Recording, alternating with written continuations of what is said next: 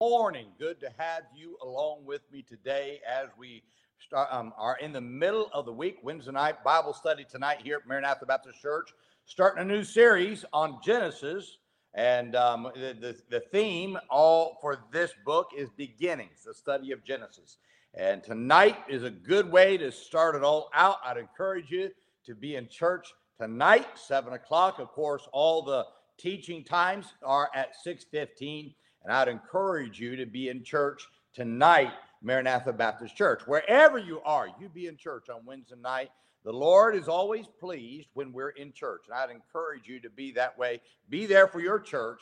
You be in church, and God will certainly bless. Well, today, let's talk about I will build again. The scripture says in Acts 15:16, after this I will return and will build again the tabernacle of David, which is fallen down. And I will build again the ruins thereof, and I will set it up. Now, there are two mindsets that people have. The first mindset is to maintain what you have. But the second mindset is to build. So the first mindset leads to mediocrity and death. The second mindset leads to greater success and blessings. The first mindset is easy at first, but leads to emptiness in the end. The second mindset is hard, laborious, but it ends with fulfillment in your life. Now, God's mindset is to build and to build again. So God built Israel from nothing, but when he judged them because of sin, he chose to build them again from the ruins that were left. Now, when you look through the scriptures, you're going to find that they're filled with builders. Abraham built a nation. David built a strong kingdom. Solomon built a temple. Ezra rebuilt the temple. Nehemiah rebuilt the wall. All of these and more were used because they were builders. Now, those who chose to maintain are those who allowed demise to set in.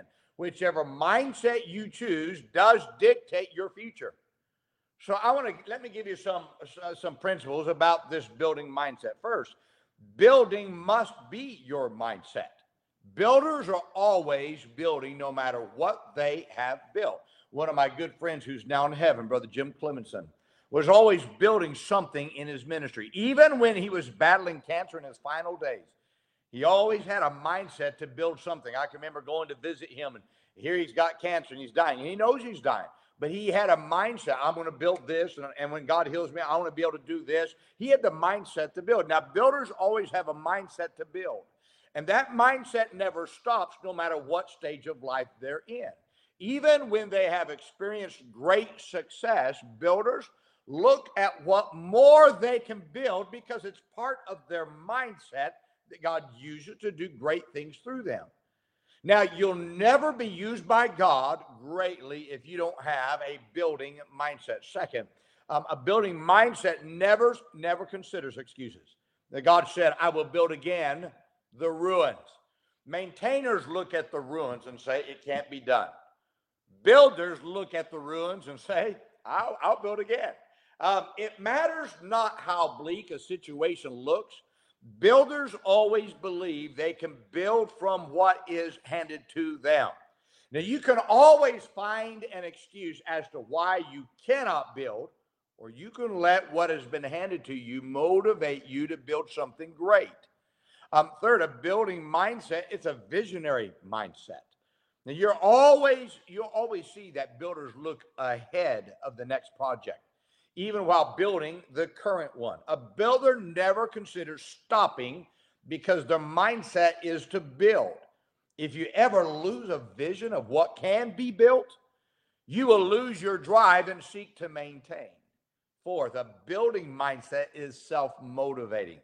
Now, the vision of a builder is what motivates them to start from where they are and build.